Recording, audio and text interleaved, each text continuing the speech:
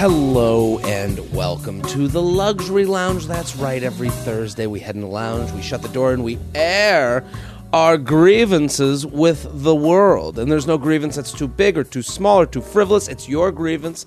That means you're correct here in the lounge. That's the beauty of the lounge. It's called the Luxury Lounge, but it doesn't have to be a luxurious complaint. The luxury is having the lounge to complain in. It could be small, it could be big, it could be a big money complaint, it could be a small money complaint. You're here. Send it in. jtrainpodcast@gmail.com. That's jtrainpodcast@gmail.com.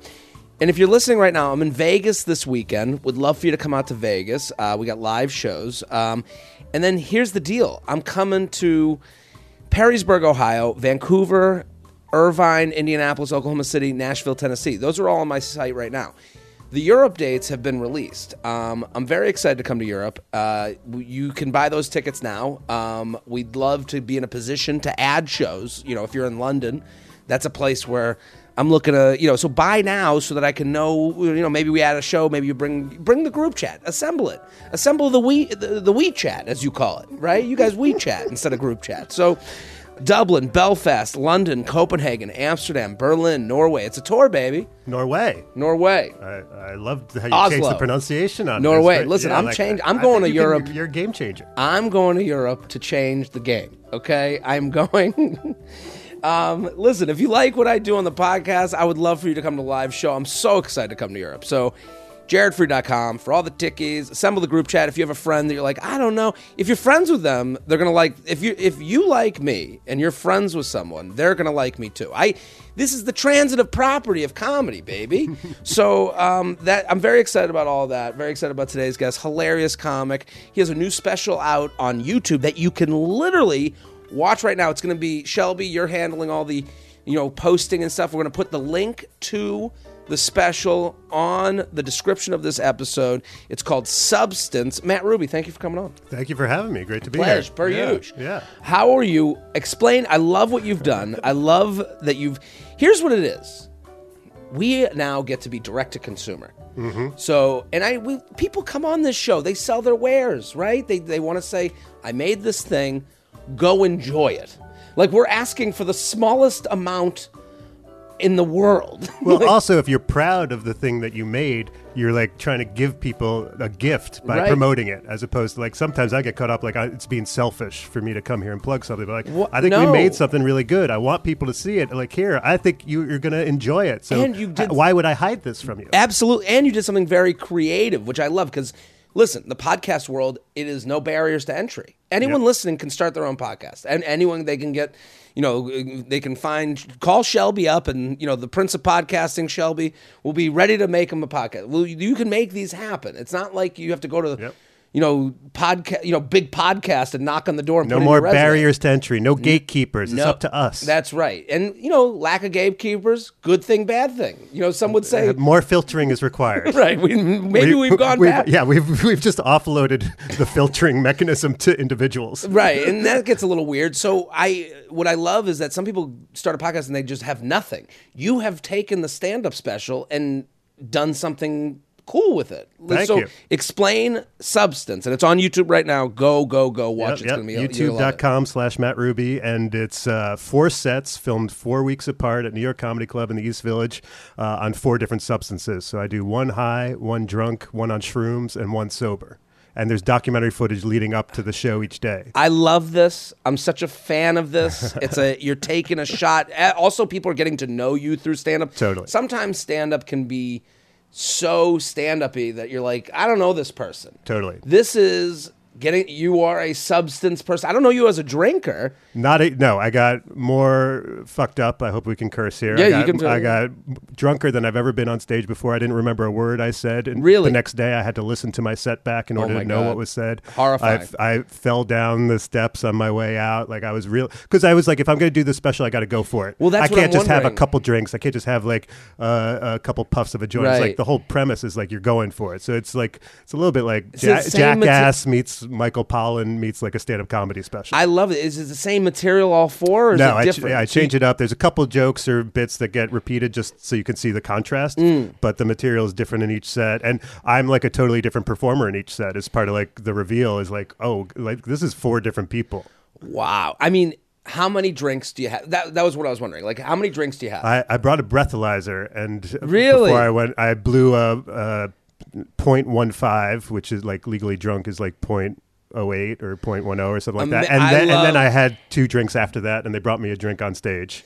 See, I love the commitment to the bit. That's a commitment to the bit. That's to me, it's like the whole point was I had to go for it. I couldn't just. What's the major difference between the sets as a performer? I mean, drunk was the most painful for sure. Like to watch. To be in the room. There's there's funny moments. It's entertaining. It's compelling watch. It's good TV. It's good filmmaking. In the room, in the moment, there's like a real like loss of control, and it makes you realize how much usually there's like the performer and the audience, and there's sort of like, oh, this guy's in control. He knows what he's doing. Right. It was like this equalization of like we were kind of all in something together. See, that's the thing. People always say to you, oh, do you get drunk before shows? I would need to have a drink. And then what people don't understand is like, no, I need to be, steering the ship. They a little lose bit. faith in the captain.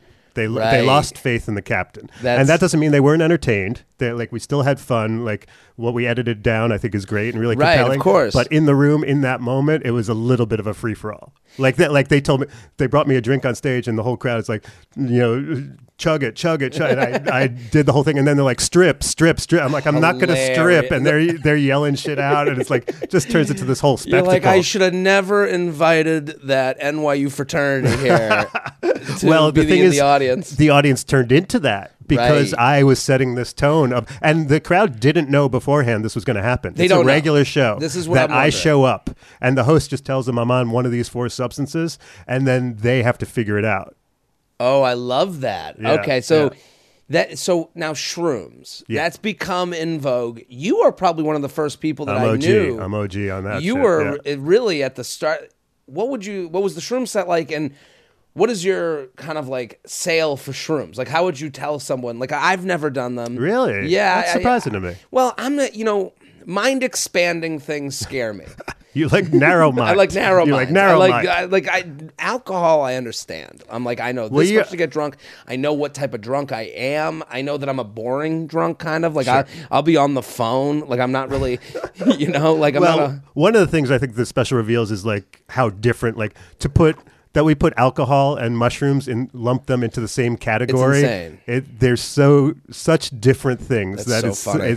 And like for shrooms, any like hallucinatory drug or whatever we call it, like you got to come to it on your own terms. You shouldn't be doing it. Like you got to be in the right mindset that you want to do it. You got to be in the right setting with the people that you should. Like when people have a bad trip, it's always like, yeah, well, you were at a music festival with 18 people you don't know, and you had to find your way to a tent at midnight and just fell asleep on a fence while everything was going crazy. Of course, you don't like that drug. You did it wrong. It's funny you say that because like alcohol, you go, I'm having a bad day. Let me ease out of this bad day with a drink. Let me ease off. Right.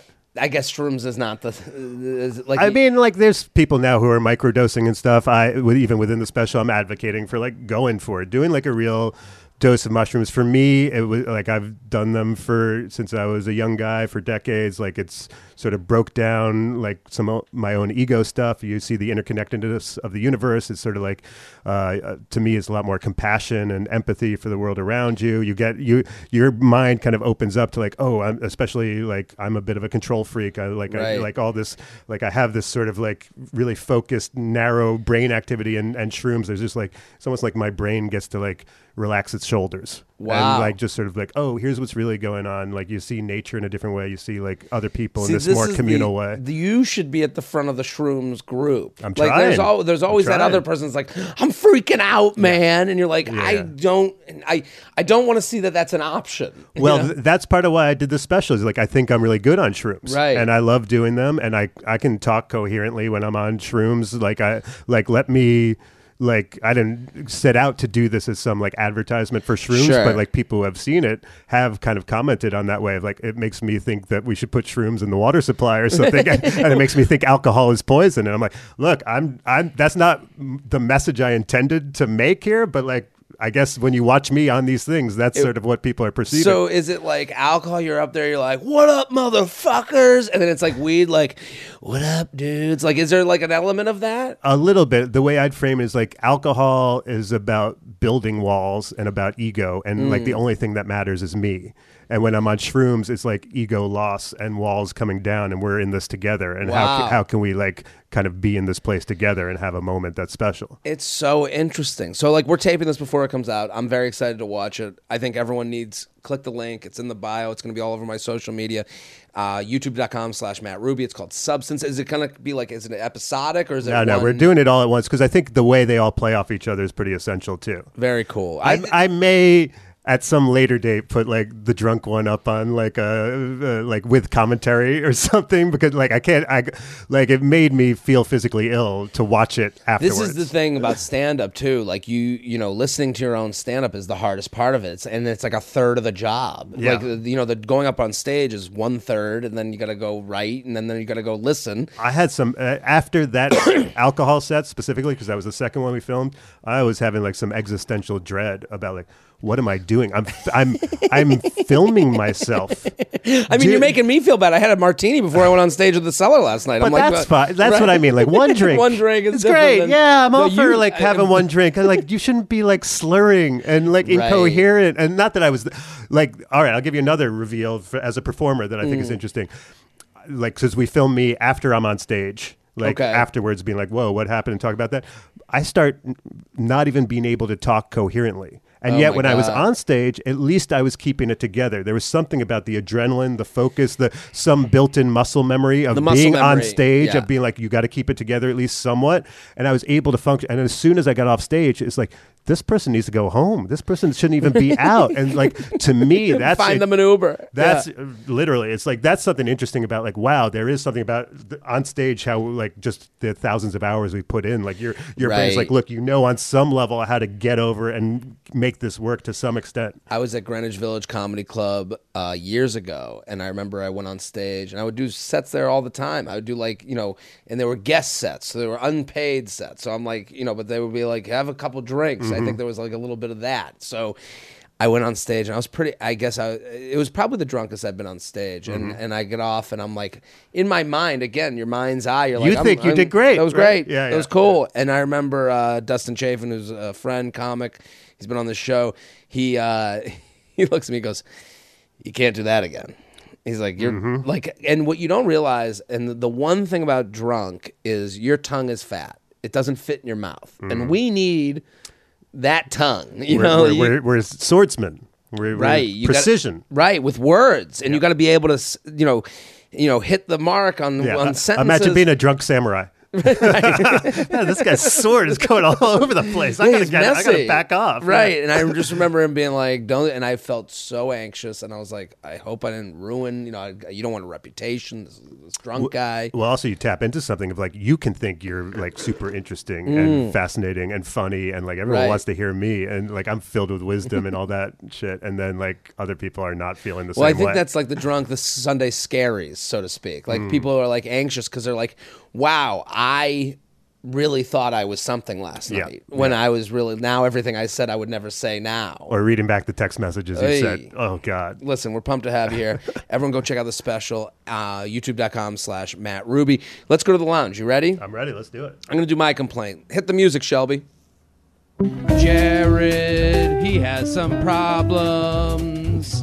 Jared, he's got some issues to do. Get off his chest right now.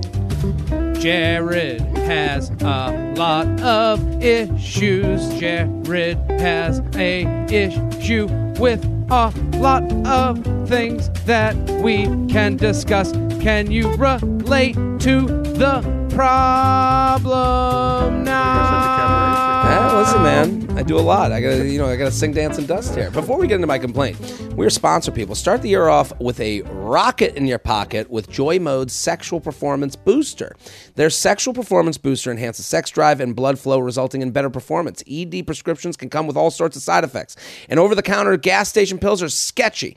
That's why Joy Mode was created. They knew they could do better than everything else on the market. It's easy to use. 45 minutes to 4 hours prior to sexual activity. Tear open the packet and mix with 6 to 8 ounces of water, just like your favorite electrolyte packet. You'll notice better blood flow, better erection quality and firmness, and increased sexual energy and drive. Boom, that's it. I will say this. If you're a woman listening to this, You get this for your guy. It kind of like just enhances everything just by nature of taking it. Just by having it involved in the process. Hey, take the joy mode. Now you're both on the same page. It's like scheduling a fun sexual experience. I love this for everyone that's listening. So want to spice things up in the bedroom, boost your sexual performance, and do it naturally without nasty prescription drugs? Joy Mode is a special offer for my listeners. Go to usejoymode.com/JTrain or enter JTrain at checkout for 20% off your first order. That's usejoymode.com/JTrain for 20% off your first order. Or you can enter JTrain at checkout, 20% off your first order. Thank you, Joy Mode. So we love that. Here's my complaint. I posted a video that went a bit viral on the TikTok as things go. Congratulations. Thank you. I am now president of TikTok. I have the algorithm gods have bestowed you a thunderbolt. Totally, I agree. So we put up these videos to be watched to gain followers. Right. So there's this with gaining followers. You're also with gained attention. You get gained hatred and comments. What bothers me so much is the need for everyone on the internet to take a video and need heroes and villains. The tribalism. It's really crazy to me. The video that I put up was from Addison Improv. A guy in the crowd goes, "Are you Jew?" I saw this. Right. Yeah. So it's a funny, again, are you Jew?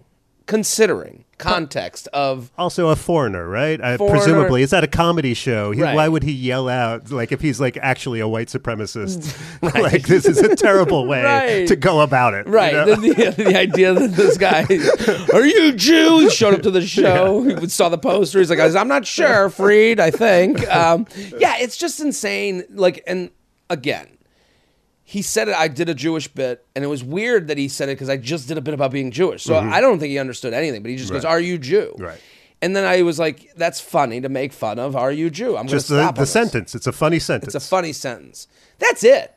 That's the thing. Everyone in the room's having fun. Everyone's laughing. Yep. I enjoyed the moment. It was really fun, and the guy was cool. I don't hate him. I don't hate anybody. I love that I don't understand how someone could watch that video and find a way to go, it's scary out there. Yeah. And then that side. And then the other side that forms is, what's wrong with "Are you Jew?" Well, are you? And you go, how do you people exist? And it's so bad because it's a waste of time. It's a time suck. These people don't exist in real life. The people that take sides and make a fun moment not fun, they're not out there. Well, isn't They're it not so real weird, people. in the room, in that moment, how much fun and joy that moment brought to everyone in that space versus what it becomes when it's put online? It is crazy to me. And it makes me angry. I want to go visit them. I want to go and go. It's a good idea for a show. It's a good idea. Visiting the haters. They're the hey, I want to talk to you about this. Let me just talk to you about this. It's a really good idea. Because, and you know what it is? The internet, you can find any group. So they're like, hey, sad people, where are you? And it's why do you got to bring your sad parade to my fucking party? Yeah. That's what gets me so angry. There was another person, they did a video off of it where they're like, hey, I get it. Let's fight anti-Semitism, but let's not fight it with, what do you call it? When you only like your country. Patriotism? No. Ethnocentrism? What is it? No, I guess that I was being xenophobic. That's when you fear foreigners. Yes. Or hate them. Yeah. The person that made the video was like, let's not fight anti-Semitism with xenophobia. I was like, I don't understand any of these words anymore. Who are you teaching? Well, let's zoom out. All of these people making these comments are just desperate for attention and probably sad, and also have subscribed to some tribe or team that doesn't even exist in reality, that they're seeking this out. Right. What, who are you going to win? Right. What is the end game here? But that's the whole thing. It's you're saying exactly what I feel, what most people feel. If you comment on a video angrily, you're a sad person. Yes. You have but you're seeking connection in the cheapest form of I hope this pisses you off, right? Anonymous online person who I'll never meet.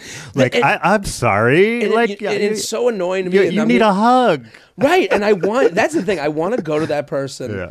And go, we all think you're sad, right? You're not helping. Right? Like you want to visit everyone. You need to show up at their door. Yeah. I'd be like, I think you need a hug. I think you need a hug. Like I think you need friends. I think you need to like get off the internet. Like, totally. And I'm on the internet to me, in my opinion, when I put things on the internet, they're always for fun. I always am thinking, what's the fun thing here? Well, I think you're tapping into the other thing is like intention. I think we've gotten to this weird place in society where intention doesn't matter. Right. And I'm like, well, wait a minute. Did he say this at a comedy show where everyone was laughing? Or did he say this at like a white pride rally with a burning cross behind him? Because that context is going to change how I feel about this statement. Right. Did you show up at a Klan rally and he was like, are you Jew? Right. Like now I might be on their side. Right. Was it at a comedy show where he shouted it out in front of 300 people who are all laughing together? Then like I think it's just like an innocent thing. That's the thing. They're only there to make me feel bad. And that's the way I take it. I go, you're only here to make me feel regret, feel like question myself, question my intention, which it is always let me make someone laugh. It's also a measurement of you're successful. You're getting attention. They're paying attention to you. They kind of like if you even notice that someone made a negative comment and you either reply or say anything, to them, it's a little bit of like, ooh, I got a little bit. Like, have you ever actually like replied to one of these negative people? And then they're like, oh, I didn't mean it like that. I'm a big fan. And like the amount of times it's actually like, well, if you're a big fan, this is a weird way to show it. Right. Like you could just be nice. Or you could just say nothing at all. That's fine. Silence hurts too. Right, but silence is less powerful. Yeah, like you really want to views. You really want to hate me, just ignore me. Right. You know? That's the way to go. It's funny, I responded to someone on Twitter recently. I put out this tweet. It was like, the reason I need to leave New York is because I can get sushi, $100 of sushi at 2 a.m. Right. Someone wrote back, you can do that in Miami. And I just wrote back, no, you can't. And then he goes, yes, you can. He goes, Venmo me $100 and I'll show you. I go, you just asked me for money? All right, that's my complaint. Well, it's also weird because I had like similar thing. This video went viral on TikTok about a joke about the phrase "people of color" and how I know the bit. It's weird. Like all we did was switch the words around. You know, like if you said you're a filthy Jew, I wouldn't be like, hey, I am a Jew of filth. Right. All right, like whatever, fun joke. Like, this isn't like some massive political statement about race or ethnicity or religion that I'm making. Anyway. Goes viral, a bunch of people commenting, is this racist, is this anti-Semitic? They're fighting with each other within the comments. And it took me a kind of a minute to be like, oh, this is why this video is going viral. Right. Like, we write jokes in order to produce laughter and hopefully joy and connection. And what the algorithm loves is like, oh, you said something that made a bunch of people fight with each other. Well, I mean... And be like, oh, shit, is this the metric of success for writing a bit or like going viral now? Did I say something that made a bunch of people fight with each other? Well, that's what people are doing now. We've seen this, that they're now... there's alt-right and alt-left of comedy. Yeah. They saw that's a way to make money. That's a way to find people. Find algorithm. The worst thing you can do is be in the middle and be like a nuanced, like kind of. I think both sides have a decent point. Right, get away, you boring. It's boring. Jerk. It's never going to pop off on the internet, and that's like the saddest part about it. Like, and you know who the masters of this are? The Kardashians. Kardashians. Every story about them is lives in the world of two sides. So it's always like, like Kylie or one of the younger Kardashians, the articles about her always say she's a self-made billionaire. That pisses people off to no ends. And they know that. They are the queens of creating two sides to a story. Well, it's interesting to watch like Harry and Meghan start to steer into that. They're doing it. They're doing it. Oh, you guys, you had it made. Like why it's like so cheap and tawdry to watch people like you could have just lived in a palace. You didn't have to turn into tabloid celebrities. But it's also us. What's catnip for us? We're like, well, I gotta. Those commenters are like, oh my god, a king. My brother was. He shoved me down, and that's when I noticed he was balding at an alarming rate. I'm like, balding at an alarming rate? He's just balding. That's like, you don't have to be alarmed by it. It's okay, Harry. Like some of us go bald. It's all right. But he has to say alarming rate. Balding. It's a big. These are two sides to a debate. Yeah. Or the reason I dressed up like a Nazi is because William and Kate made me do it. I'm like, you're a grown man. What is this? I know. I can't. Every royal story is just annoying to me. Let's go to your complaint. Hit the music, Shelby. It's the guest's turn to complain. They're ready to jump in. Ready. Yeah. They've got lots of problems too. It ain't all about Jared. Let's hear their complaint of the day. Let's hear their complaint of the day. They're invited on the show to have some fun and complain with you. Let's hear that complaint. Before we get to Matt Ruby's complaint, support for today's show comes from the perfect Valentine's Day gift. Let's Get Deep. From the creators of What Do You Meme, Let's Get Deep is the hottest game for couples. Grab your partner and takes turns asking each other fun, deep, and sexy questions. Learn all about your plus one with questions like, what's your go-to snack at the movies? Or what's your biggest turn on? Or what's the sexiest thing about me? I love a game like this because here's the thing. All of my podcasts, when all the shows that I create, they're user generated. I put myself in a position to be asked the questions so that we can have fun, debating the topics. You're an interactive guy. That's right. I like to. I socialize. These games, Let's Get Deep, is a reason to ask questions that you might feel a little awkward asking. What do you find sexiest about me? How do you even bring that up? Especially for a couple that's been together a long time, it's tough to like unbutton the shirt of what you guys have talked about already. So I love a game like this. It gets you talking. It gets you sexy. Dim the lights. Have a glass of wine. Want to make things extra spicy? Grab After Dark expansion pack. It'll be the climax of your date night. Perfect for an intimate setting or a party, whether you're dating, married, friends with benefits, or you're still trying to seal the deal. This game will bring you closer. Communication is sexy. This is prompting communication with your partner, with someone that you're into, someone that you're dating. I am like a huge fan of this. You're in luck because they have an exclusive offer for my listeners. For a limited time, get 20% off with code JTRAIN when you go to whatdoyoumeme.com/letsgetdeep and use code JTRAIN. Again, to get 20% off, go to whatdoyoumeme.com/letsgetdeep, use code JTRAIN. So let's get deep. Literally. So, Matt Ruby, what is your complaint? Let's hear it. Jared, I miss low self-esteem. Do you Totally. remember when low self-esteem used to exist? Yeah. Like, I hear about these incels. Okay. Being like, I deserve to have sex. Right. I'm not having sex, and I deserve to have... And I hear that, I'm like, you deserve to have sex? You deserve it? I couldn't get laid for a long time. I was like, I need to get better at something. Right. I need to like learn how to play an instrument, learn how to talk, learn how to be funny, like build something, like, make eye contact, learn how to talk to girls, do something, as opposed to like, it's not my fault, I deserve this. Right. Or like every woman online is a queen, or even in real life, like everyone's a queen. Like if everyone's a queen, no one's a queen. Like that's like, I have a theory that this is why Queen Elizabeth checked out. She was like, I can't believe you're like this woman just bought a dress with pockets. I live in a palace. How can you compare us? How about stupid people? There used to be people who are stupid. No one's stupid anymore. Like you got this disorder or this thing or that. Like no one is ever accepting like, oh, maybe I have a problem. Maybe I am the problem. Right. I have a theory. I think it's our cell phones. We have the same cell phone as a billionaire. Mm-hmm. So we have the same technology. We can go on TikTok, make the same video as Leonardo DiCaprio. You can make the same video as Lizzo. So this woman's playing the flute and singing, and then someone goes, "Well, I have the same thing."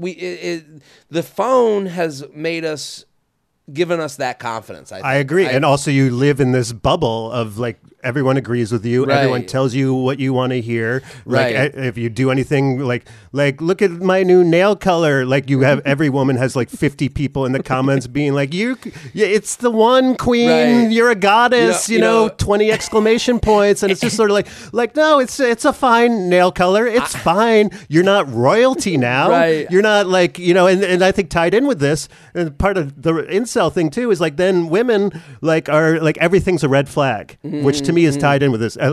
He takes too long to write me back, red flag, or he replies to my text right away, red flag. I'm like, who the hell are you, Goldilocks? Like, how do you get to decide that everything is a red flag? Who are you to be telling the world how they should and shouldn't behave? And also, have you noticed there's a girl right next to you who feels the complete opposite way? So how are these dudes supposed to know what women want? It's funny. I think everyone should get on stage and do stand up. Like, I think stand up is the most humbling thing in the world. Why? Well, I just like, bombing. When we go on stage and a joke doesn't work, you go, okay, good to know. I was never wrong. say those words again. I was wrong. And I thought I had this great idea, and I tested it out in front of a room full of people, and they told me I was incorrect. I'll never forget when I was doing stand-up, but also writing for a lot of like places online, and you deal with like editors, which I was always appreciative. I was like, I always wanted that like old school editor thing where they'd be like, "Hey, love the idea. You should do this direction." What I realized that a lot of the editors were also writers. So it was a little bit, and it's very millennial of this, like, well, this is my movie and everyone else. But it's like, your job is to correct my shit, like that isn't your job. So what I found, or to come up with a question that I hadn't considered about it or something like that. Yeah, exactly. Let's work together on this. Like, I have the piece, and then you come back and you go.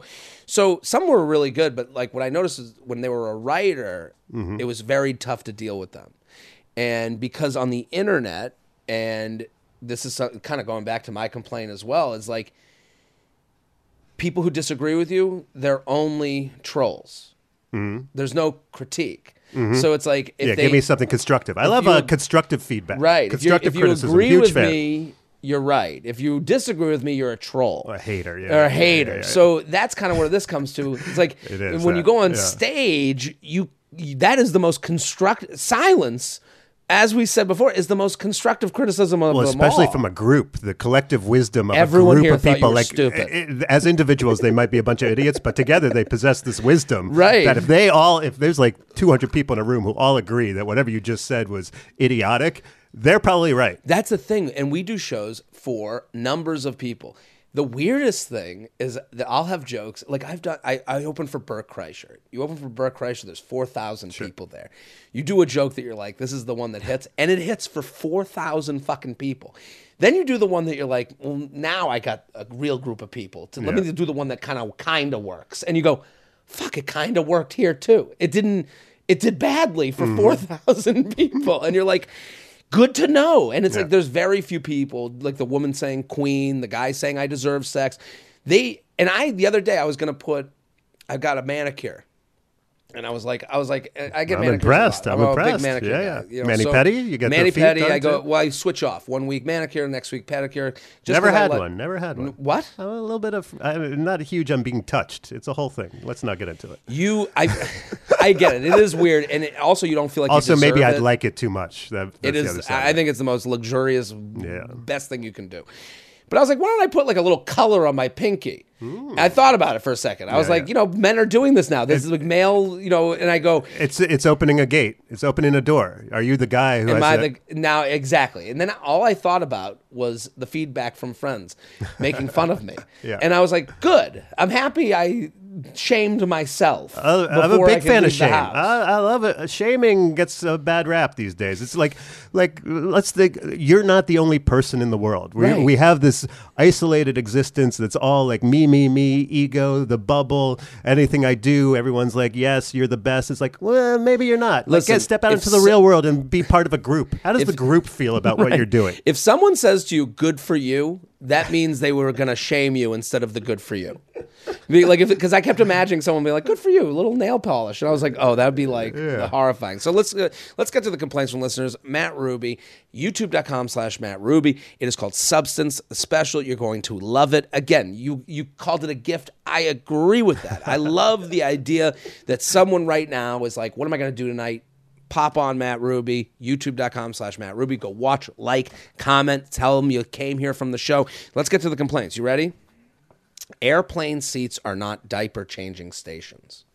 Jared, I write this having just landed from a cross-country flight in which the parents seated next to me decided to change their kid's diaper directly on the seat. Not only did it smell vile, even through a mask, but they proceeded to put the dirty diaper in the seat back pocket for me to stare at the remainder of the 3-hour flight. That's the biggest crime of them all. What's worse is that I had already moved back in the plane to allow a different family to sit together. This is a good Samaritan. Look at them. Change seats into the hell seat. Right. You walked into this. I get that.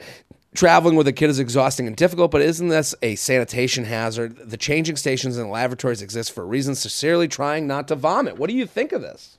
I mean, it sounds terrible. Like, I'm trying to think of, so what they should have done is gone to the bathroom and changed the baby's diaper. Change the baby there. in the fucking bathroom. But like, is that, I'm just playing devil's advocate. Sure. Is it hard to change a diaper in an airplane bathroom in a way that it's not, I mean, at the seat is, none of this is my ideal.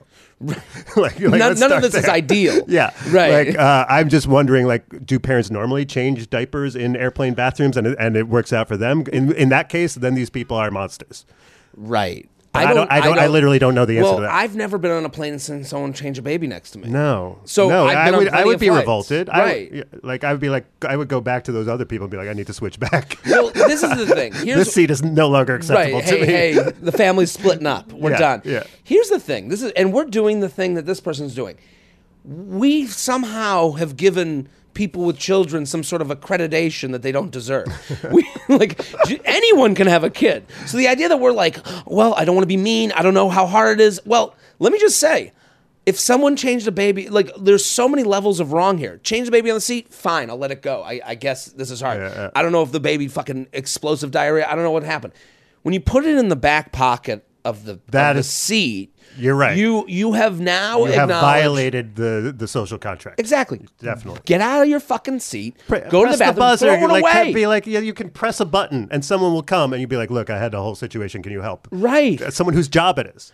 It is, and it's like, what we do is we tiptoe around parents because we cannot fight the response of someone going, as a mother, as a father.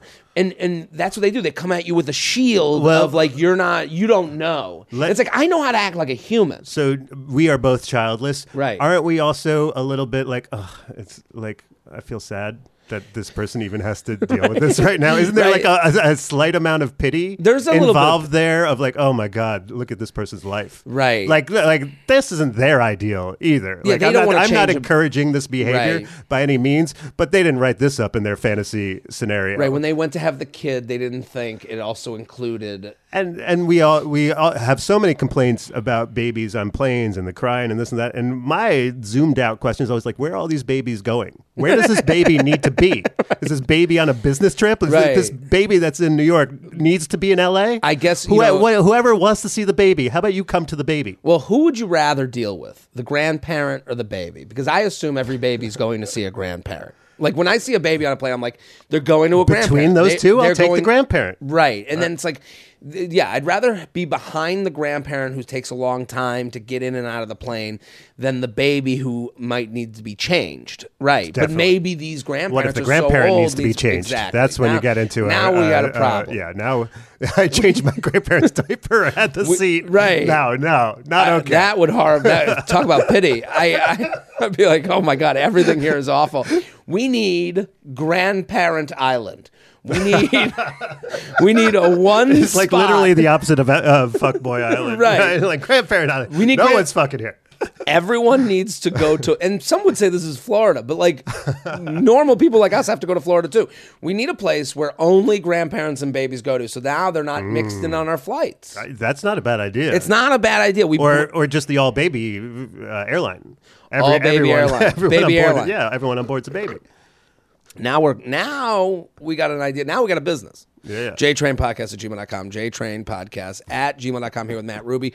Go follow on all social media, youtube.com/Matt Ruby. You have a podcast coming out. Yeah, it's out now. Kind of a Lot with Matt Ruby. Kind of a Lot. What is the premise of the podcast? So I have this newsletter called the Rubes Letter. I write these essays every week, and it's, there's like 15,000 subscribers. It's done really well. Love so it's it. me like repurposing some of those essays as audio and then talking with the producer about the essays. And then like there's also some jokes and occasional interviews. Go subscribe. Add it to the podcast Rolodex, as I've come to call it. There's quite a few complaints there as well. So if you are a complaintophile, tune into Kind of a Lot with Matt that's Ruby. literally the listenership of this show. Luxury Lounge, AirPods and their knockoffs.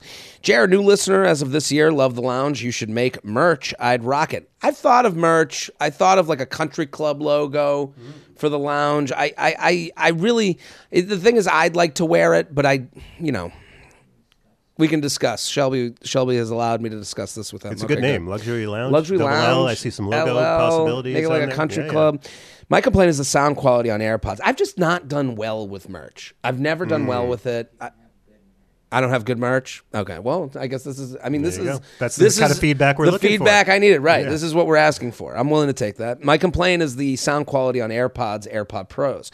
I was recently at an airport, realized I forgot my AirPods, but wasn't willing to risk the chance of having to converse with human beings on the plane, as I'm always sat next to a talker. I purchased a $35 set of knockoff AirPods and found the sound quality is exponentially better than the quality of AirPods. I didn't know this.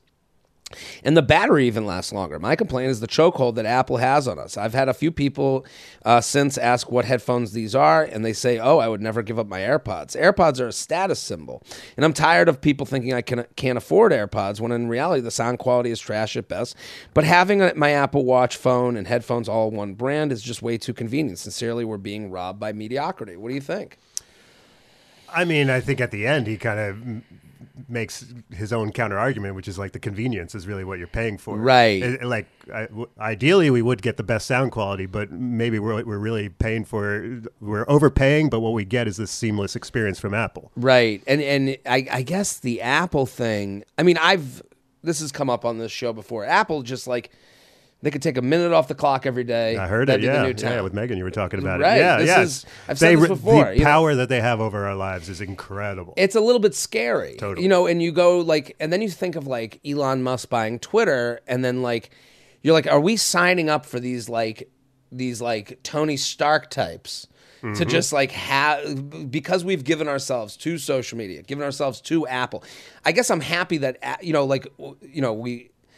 I need a board, I think, for Apple. In Apple's defense, not to get too businessy about this whole thing, is like they actually make money by selling something instead of advertising.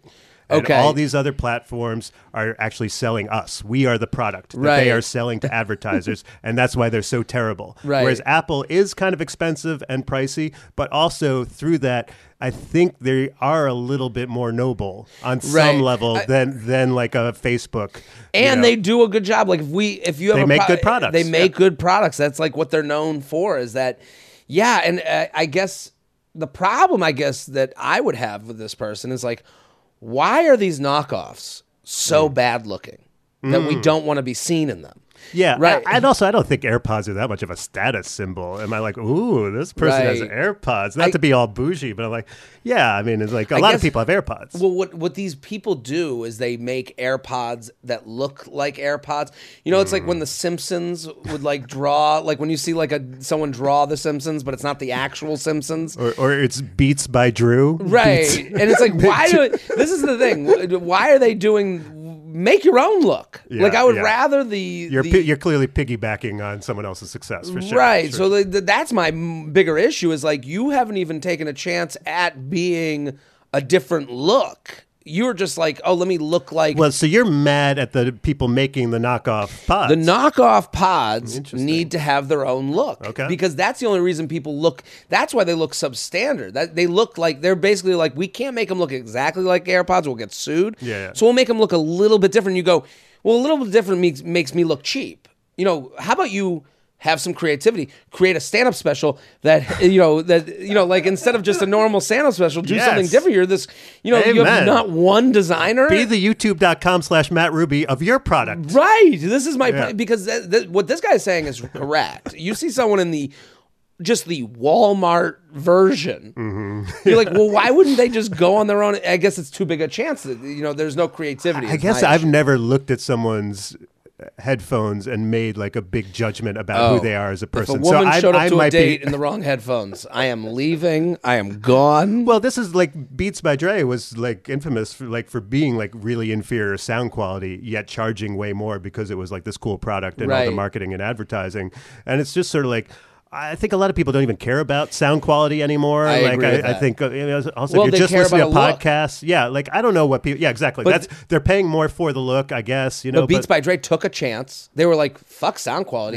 Let's have a look that's different than the AirPods," and they're winning for that. And how crazy is Dre, this brilliant artist, one of the best producers of all time, has probably made like a couple $1 million off the music and a couple $1 billion off these inferior headphones that he marketed. Like, Talk about like like sort of a microcosm of capitalism in the society we live in. JTrainPodcast@gmail.com, JTrainPodcast@gmail.com. Luxury Lounge complaint: War of the open window at a coffee shop. Feather, Jared. I love this already. This is actually that's the way you subject line for a complaint, right? Right. This is a very good one. I'll get right into this. I'm currently at my favorite coffee shop in Denver. I come here quite frequently. Today it is 19 degrees and snowing out. A regular customer, an old man, is insisting that we open the garage door window thing to the outdoors so he can sit on their sort of, but not really, enclosed patio. It's enclosed with plastic, and the minute the door is open, it becomes frigid cold in the entire coffee shop. I had to ask for this door to be closed, as myself and other less assertive customers were clearly quite cold, and was told that interesting phrasing there. Less assertive customers. There's a lot of judgment here. I am the leader of this coffee shop. I'm the leader of the less assertives. I'm the Napoleon right. of this Starbucks. I was told that no, because another customer wanted to enjoy the patio. Where is the democracy here? This is truly an outrage. I think I speak for everyone in the coffee shop that we didn't plan to work in Arctic conditions today. Instead, we imagined a nice, cozy coffee shop where our shoulders and bare skin could roam free. Instead, one customer is controlling the temperature and comfort of an entire coffee house. A dictatorship. Right. Shouldn't anything under 40, let alone 20 degrees, be a no? I'm sorry, our patio is closed today sort of situation. Thank you for very much for addressing this. If you so choose, I choose to address this. What do you think? Well, I mean, we're getting into a whole topic here, which is coffee shop social contract, right? And what happens there? Because I post up in coffee shops a lot with a laptop, and right. Like, to me, the amount of people right now who take Zoom calls within coffee shops, that's like wild. A 45-minute like work Zoom call, sitting right next to me and everyone else, and being like, "Yeah, this is just what's happening right now," and it happens so frequently, and made my head explode for so long that eventually I got to the point like, wait, am I the monster? Am I the one who hasn't realized that society has shifted and this is fine? This is what we do do a fine now. thing to do. Right. And so like I think there is a lot of like sensitive stuff around this, but like I think the old guy is in the mind. Like let's take his premise as correct. That old guy is a jerk. You don't get to make everyone else be 20 degrees just because you prefer it when there's 40 other people in this coffee shop who don't want it. However, I have a theory. Okay. I have a theory. This old man is a plant by the owners of the coffee shop who are sick of all these laptop people posting up for 5 hours at their coffee shop and preventing circulation of traffic in their coffee shop. So they set him up there to make it cold, to keep people moving so they could sell more coffee, because it's too much, laptop people. We've posted up for too long in these coffee shops. This isn't a co-working space. This isn't a WeWork. We're not paying them $500 a month to sit here and get our work done. We pay $3 for a cup of coffee. Keep it moving. You're QAnon. You got conspiracy theories. That's it. Yeah, I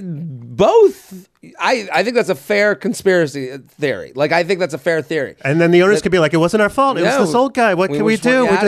We just want to be polite. You know what we crave? By the way, you could leave. How old are you, Matt? I'm old. I'm 49. 49. Yeah. I'm 37. Our generation. Let's I love being lumped in with you. I'll bring you in. I love being lumped in with you. Yeah. We love rules and efficiency. Personally, I do. Yeah. I think that's like a big thing for us. Like, I've noticed order. Yeah. All we want is all this place has to do is name a temperature. Name a temperature. And they're in Denver, so we know that people deal with cold weather there in a different way than they would in LA. This wouldn't be open in LA under 70 degrees. Mm-hmm. We get that. Denver, different story. It's a bright place, most sunshine in the whole country. Sure. The idea that at 40 degrees this will be open and anything under 40 it will be closed. Also, the people working there, like, I would want that if I worked there. This is a very gendered thing, too. Women like the thermostat much higher than men. You've read about this before, right? Right, and they're wearing less clothing generally. They're not. That's why they carry around the little sweater. That's right. Men don't carry around a little sweater everywhere they go. Just have a number. Have a number. And you're allowing. How about this? It's a temperature, and we just call it room temperature. Right. What is room temperature? What is?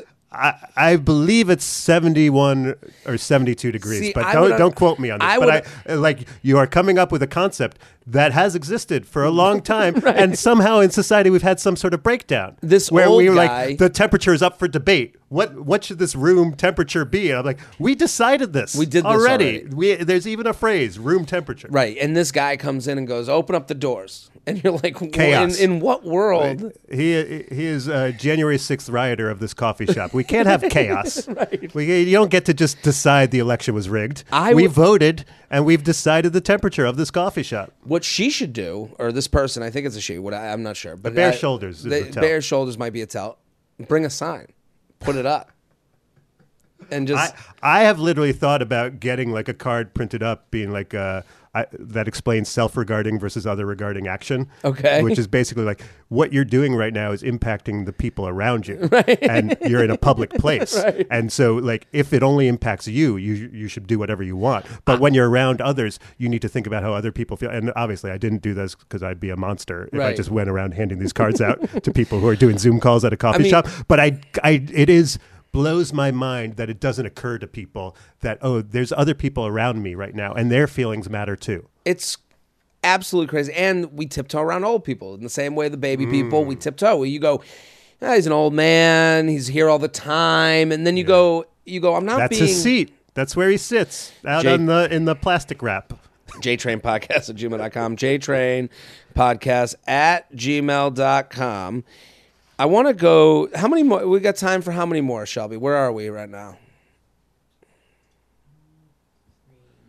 We can do 3 more? Oh, shit. Okay. Luxury Lounge. Doctor's office emails. Jared, wishing you all the feathers. Lately, I've been going through my emails to unsubscribe from mailing lists as I feel like I'm drowning in emails. I've noticed a significant amount of my emails are newsletters from my doctor's office. Who doesn't want to know what's happening? What's going on at the office? Dr. Kaufman's place. Right. My primary doctor, gynecologist, eye doctor, and dentist all send out weekly newsletters containing articles on various health topics. Why do doctors' offices think this is necessary? I provided you with my email to send me reminders about my appointments, not to get spammed with a bunch of articles I will never read. I get enough junk emails from everywhere else. Just send me emails about my appointments. Sincerely, unsubscribe from all. What do you think? Well, I had a birthday recently, and my dentist sent me an email and a text message and called me. Called you? Left a message wishing me happy birthday. I was like, are we in love? Right. I've texted with you more than my family. Exactly. The amount of attentiveness going on here. We live in an attention economy right now, and everyone is so desperate. Right. For like any sliver of attention they can get from you. They are assuming it's just going to a spam folder, but like everyone is just trying to get market share of your mind all the time. But it's like with a doctor, like I want to think someone in our society is above this. Right. Above this. Doctors I need to grasp your attention all the time, constantly. Like, come on. No, I guess, you used to have the same doctor your whole life, and now I guess we're all moving around, so these doctors need that. Like, I hadn't thought about that. Right, we don't have like that, like... Changing health insurance all the time. Right, yeah. So you go to these... We kind of don't think of doctors in the same way other generations Yeah, old people are like, I need to keep my doctor. When they talk about Obamacare, like, I don't even know who my doctor is. Exactly. What do you mean I need to keep my doctor? I'll go up to any person in an alley and let them shove their finger up my ass, whether it's sexual or not. Just tell me I'm okay. Yeah, my doctor paid me the other day to put a finger in my ass. Yeah, it's great. So this is the and I guess if you're a doctor listening, this is kind of the sad part of like where that industry has gone. I know. Well, especially like we grew up as Jews, being a doctor is the pinnacle of what you can be in society. And like I have friends who are doctors, and they're like, it doesn't sound like it's going great for them. Right? They all have this weird dour. There's not a lot of excitement from the doctor community. They all seem to be like they say the insurance stuff is like gotten out of control. Yeah. They all talk about it. Like none of them seem to like enjoy the craft that it seems. Yeah, it's like, you help people. You're a healer. You're nurturing. And they're like, let me tell you about the lawyers and the insurance companies. Right, and then they're like, you do this cost benefit analysis. I guess the money that we just assumed all doctors were rich. Yeah, and I don't think they are. I do think they're respected, at least. Right. Or I hope so. I hope like being a doctor still gets you laid. I hope there's like I hope so too. Side benefits to it. because it would suck to go to that much school and work that hard and save people's lives, and then just have to deal with like insurance companies and lawyers, and no one likes you. And then you have to send out. You try to save their lives, and you're like, you're a shill for the pharmaceutical companies, you monster. I trust this guy on YouTube who did some Googling. Right, and now you have to sign up for form newsletters that you really didn't even write. I know what these newsletters are because I used to work selling life insurance. This Chat GPT is probably writing these things now, Absolutely. right? These are all form. They sign up, they pay for a service send out their newsletters and act like, here's what you got to know this week. And maybe there are, little tiny tidbits of, this is also us as comedians thinking about the audience. Who is this for? Who really wants this? Who wants to read this? Who is excited about it? Who's like, oh, the email from my doctor showed up. I can't wait to scroll through this. It's like, who are we doing this for? Produce content that people want. Otherwise, leave them alone. What do I want from my doctor? I want, it's been 6 months. Make an appointment now because we are stacked up for a month. Send me a coupon. Just saying, doc. Little coupon. Send me, a coupon. I think because right now I'm in the position I need a full body check. I need a checkup. I need a checkup. Okay. I need a physical. I can't believe how lost I am. How are you lost? I think you know that part. Where do you get off the path? I went to the place where I've gone to get physicals in the past. Yeah. I went to their website. I called them. Yeah. No one answered. I left a message. No one responded. This is making me realize that because I'm like, I'm getting to subscribe. You need to go to this guy's doctor. He won't leave you alone. But the newsletter doesn't do shit for me. That's not telling me.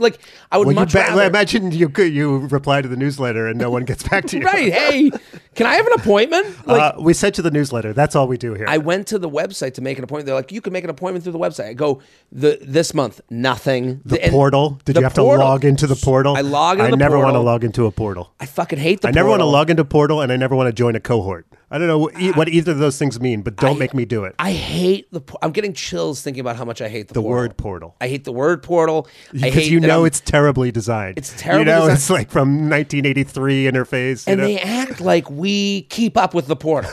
They act like this is like on my favorites tab. Like we're there all the time. All the time. This is something I'm checking. Great point. Instagram, Twitter, we use it and the portal. Once every 7 years when we have an operation, maybe. Exactly. Like hold my hand a little bit because I don't know. I signed in. They were like, test results are here. I'm like, from a year ago? Yeah. I didn't know to come here. You're like, you should have told me I had AIDS. I wanted to know. Right. I would have liked to. I have to make a lot of calls now. Right.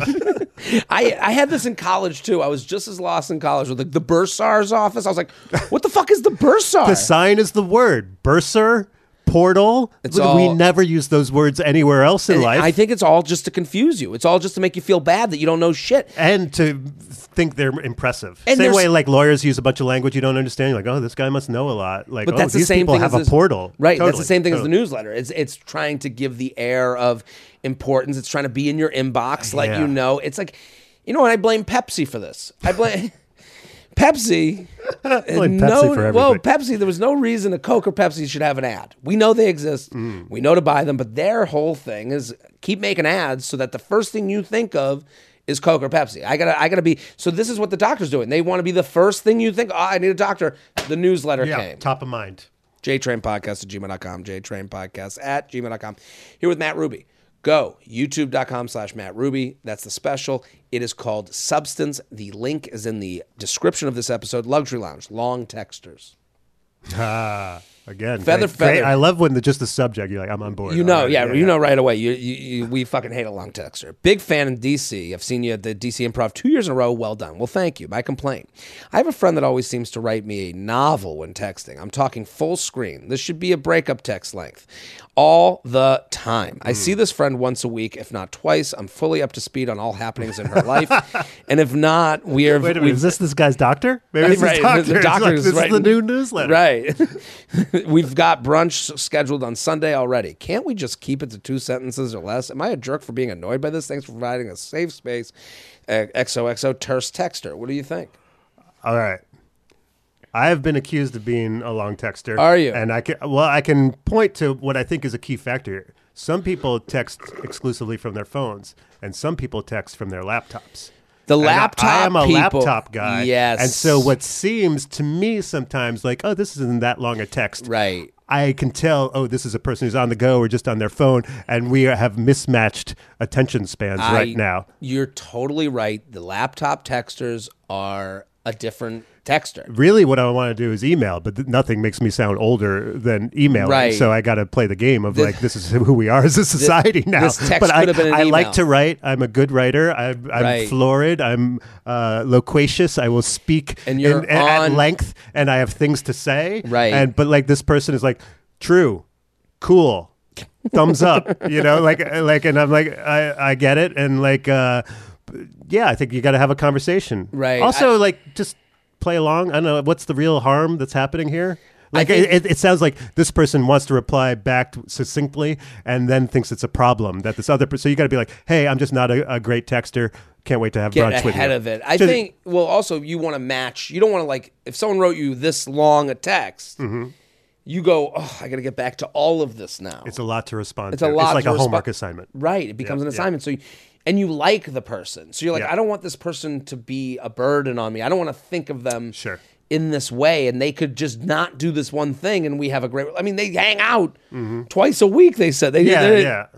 Well, yeah, it seems like a demonstration of neediness, I think, is the underlying sort of thing here of like, hey, have you noticed that I just write back with one word all the time? Here's what I would do. And you keep sending me this 8-paragraph missive. Right. Here's what you do. You like Civil War letter. Right. This is what I do. And you have to... I can't wait. Okay. I feel like you're probably like a master texter. I'm pretty good at let me put a stamp on this. If I had a question about how to text someone, I would come to you. Well, here we are.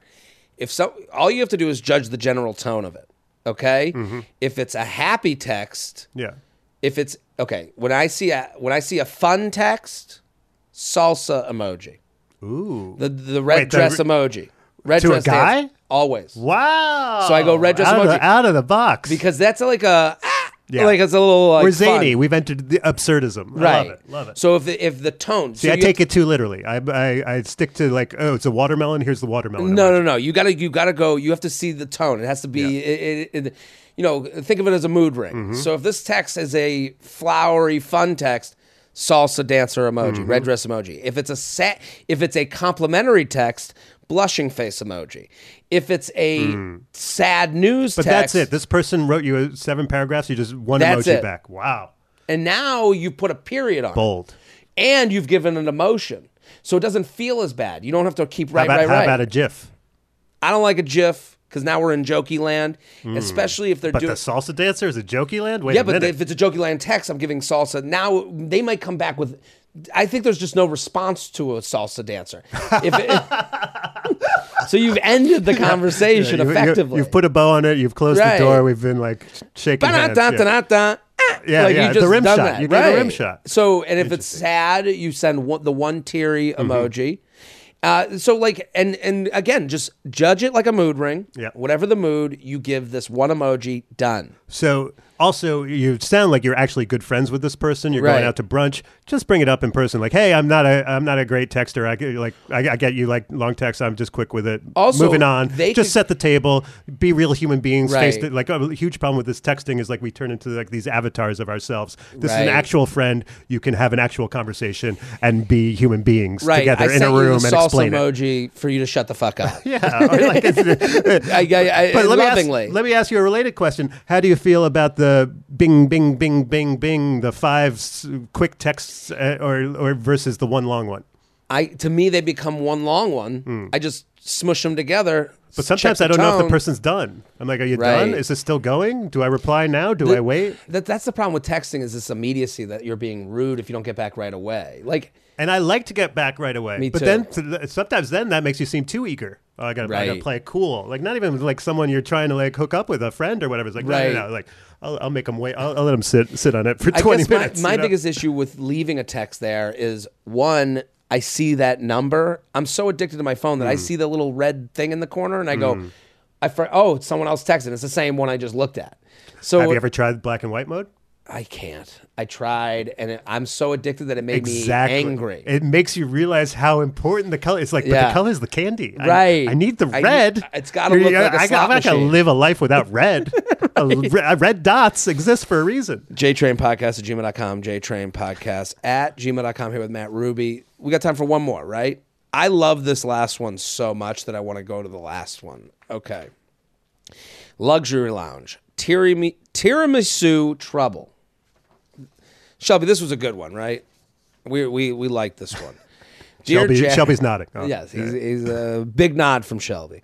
Dear Jared and esteemed guests, I went out for a group dinner last night to a nice Italian restaurant. I'm a huge dessert person, so I was really looking forward to indulging in a slice of tiramisu at the end of our meal. Oh boy, the group dinner. It's always tough. It's always tough. Right. If it's just me and one other person at dinner, I'll usually ask the person if they want to split dessert. For a larger group, we were 6 last night. I'd rather have the dessert for myself. And if 1 or 2 people want to taste, I would be happy to share. However, I was not planning on making this a dessert for the table. When it was time to order dessert, the waiter came to our table and I told him I'd like the tiramisu. He scans the rest of the table and everyone else says they're too full for dessert. Inside, I'm happy about this because I'm such a tiramisu super fan. I saved a good amount of room for it. Tiramisu super fan. Right, one word. They could have shortened that up. Tiramisu super fan. Yeah, they're a tiramisu super fan. I saved a good amount of room for it and honestly wasn't wanting to share. The waiter leaves and comes back with 6 spoons. That is a little presumptuous of the waiter. But also, is that his job? Is he supposed to do that? To presume that 6 spoons for 1 tiramisu? Well, what if he brings out just 1 spoon? How many spoons should he bring? He should say, or they, whoever the waiter is. How many spoons for the table? Spoons for the table. And then it allows people to go, yeah, bring a spoon. Then you go, oh, don't you want your own dessert? Now you've allowed for discussion. Keep going. I think you're putting an unfair burden on the waiter. Okay. I don't think it's the waiter's fault here, but go ahead. Fair, which he places in the middle of the table. Excuse me? When did I say this was a tiramisu for the table? Inside I thought, oh, hell no. And in an effort to be polite, said, feel free to try a taste. I think everyone else could hear in my voice that I wasn't happy about it. So they didn't end up having any. In the end, it just made me feel bad. I think it's proper protocol for the waiter to assume a dessert is just for the person who ordered. And if they ended up wanting extra spoons, the diner can specifically ask for it. Otherwise, the person who ordered is pressured into sharing. Best dessert for 1, please. What do you think is the proper protocol here? This is a big issue. Well, first of all, the amount of complaining for someone who got exactly what they wanted is a reveal in and of itself. Well, they didn't get exactly what they didn't get to comfortably eat their tiramisu. Why not? They ate it with everyone was like, no, I don't want it. You have it. Isn't this what they wanted? But no one wants to be the baby with their bib on and everyone to go, you have it. No, you have it. They have been put in a position to defend their tiramisu. That this should have been comfortable. They saved room. They took a back seat when apps came out, and it was 6 shrimp. Someone got an extra shrimp because they were like, "No, I'm waiting for tiramisu." Right? Don't we? Unfortunately, I understand your point. I understand your point because first of all, you bring a dessert out in front of a table of people, right? The dessert is sometimes considered communal property. I'm not saying it's I totally agree. It's this fair is the problem or right. I'm just talking about societal expectations for group dining. Is that sometimes the dessert is assumed to be a group dynamic. Right. The issue is with dessert itself and the way we if see you're it socially. you're gonna be like, I put my arms up, stay away. Sugar is for me. Like you might wind up in a disappointing scenario. I understand it. Like I totally get this person's mindset is like, well, I saved room. I want it. I want my own dessert. And at that point, maybe you got to say it out loud of like, you know what? I didn't get an appetizer. I just want dessert. I hope no one minds. I'm eating this whole thing. I would just hate be that, bold about it. Right. And I would hate how I sounded if I had to say that. Like I would. But also like, yeah, okay. Because there are appetizers I want to myself. There's like entrees I'd rather share an entree than some of the appetizers. I'd rather share, like it is the social construct of how we see these things. Like, you get your meal, I'm cutting into my steak. And if someone tries to reach into your steak, you go and you guarded, you wouldn't look like such a weirdo. But if it's the calamari and you're like, hey, I got the calamari, you go, these are apps. Yeah, I think we get into a bigger thing about what is the group what is the sharing dynamic when you're dining out? Because I think some people are, this is my fiefdom, this is my castle, you cannot cross the moat, this is for me, I order, especially if they got allergies or they're vegetarian or something else, I get it. You know, but like there's also sometimes, especially like if it's a good restaurant, like I'm curious to taste stuff. I love a taste. Give me a taste of something, I'm in. Here's the other thing. Here's where I come Even back. with another guy, which I've heard is like can be a weird thing to some people. I'm out to dinner with another guy, like I would love to try a bite of your duck. Oh my God, see no. what this is like, because I don't get to eat like a fancy meal that much. This isn't gendered to me at all. Yeah, I'm not in that group. I would say on a date I would have no problem. I do think with two dudes sometimes there's a little bit of like, well, I don't know about this, man, like macho shit. Oh, I'm sharing everything. Right. I think it might be a Jew thing. Maybe we're more okay with that. Well, yeah, we're used to Chinese food for the table. I think we're used to that type of order. I think I got to come back to the waiter. Because the waiter's job is to make you have a pleasurable experience. If you just, and part of that is to come over to the table and go, how we doing dessert? You know, you gotta do that clap move. You know, like you gotta come over, pay attention. How we doing dessert, people? We gotta make a decision, especially a group dinner. Group dinner, you're the leader of the. You know, you're the captain. What if I don't know until I see the dessert? Well, let me see the menu. Okay, we wanted a little shares thing. You know, and honestly, the waiter, if they want to make themselves money, like I guess if you're going based off of like a check size, the waiter's job is to be a little bit of a salesman.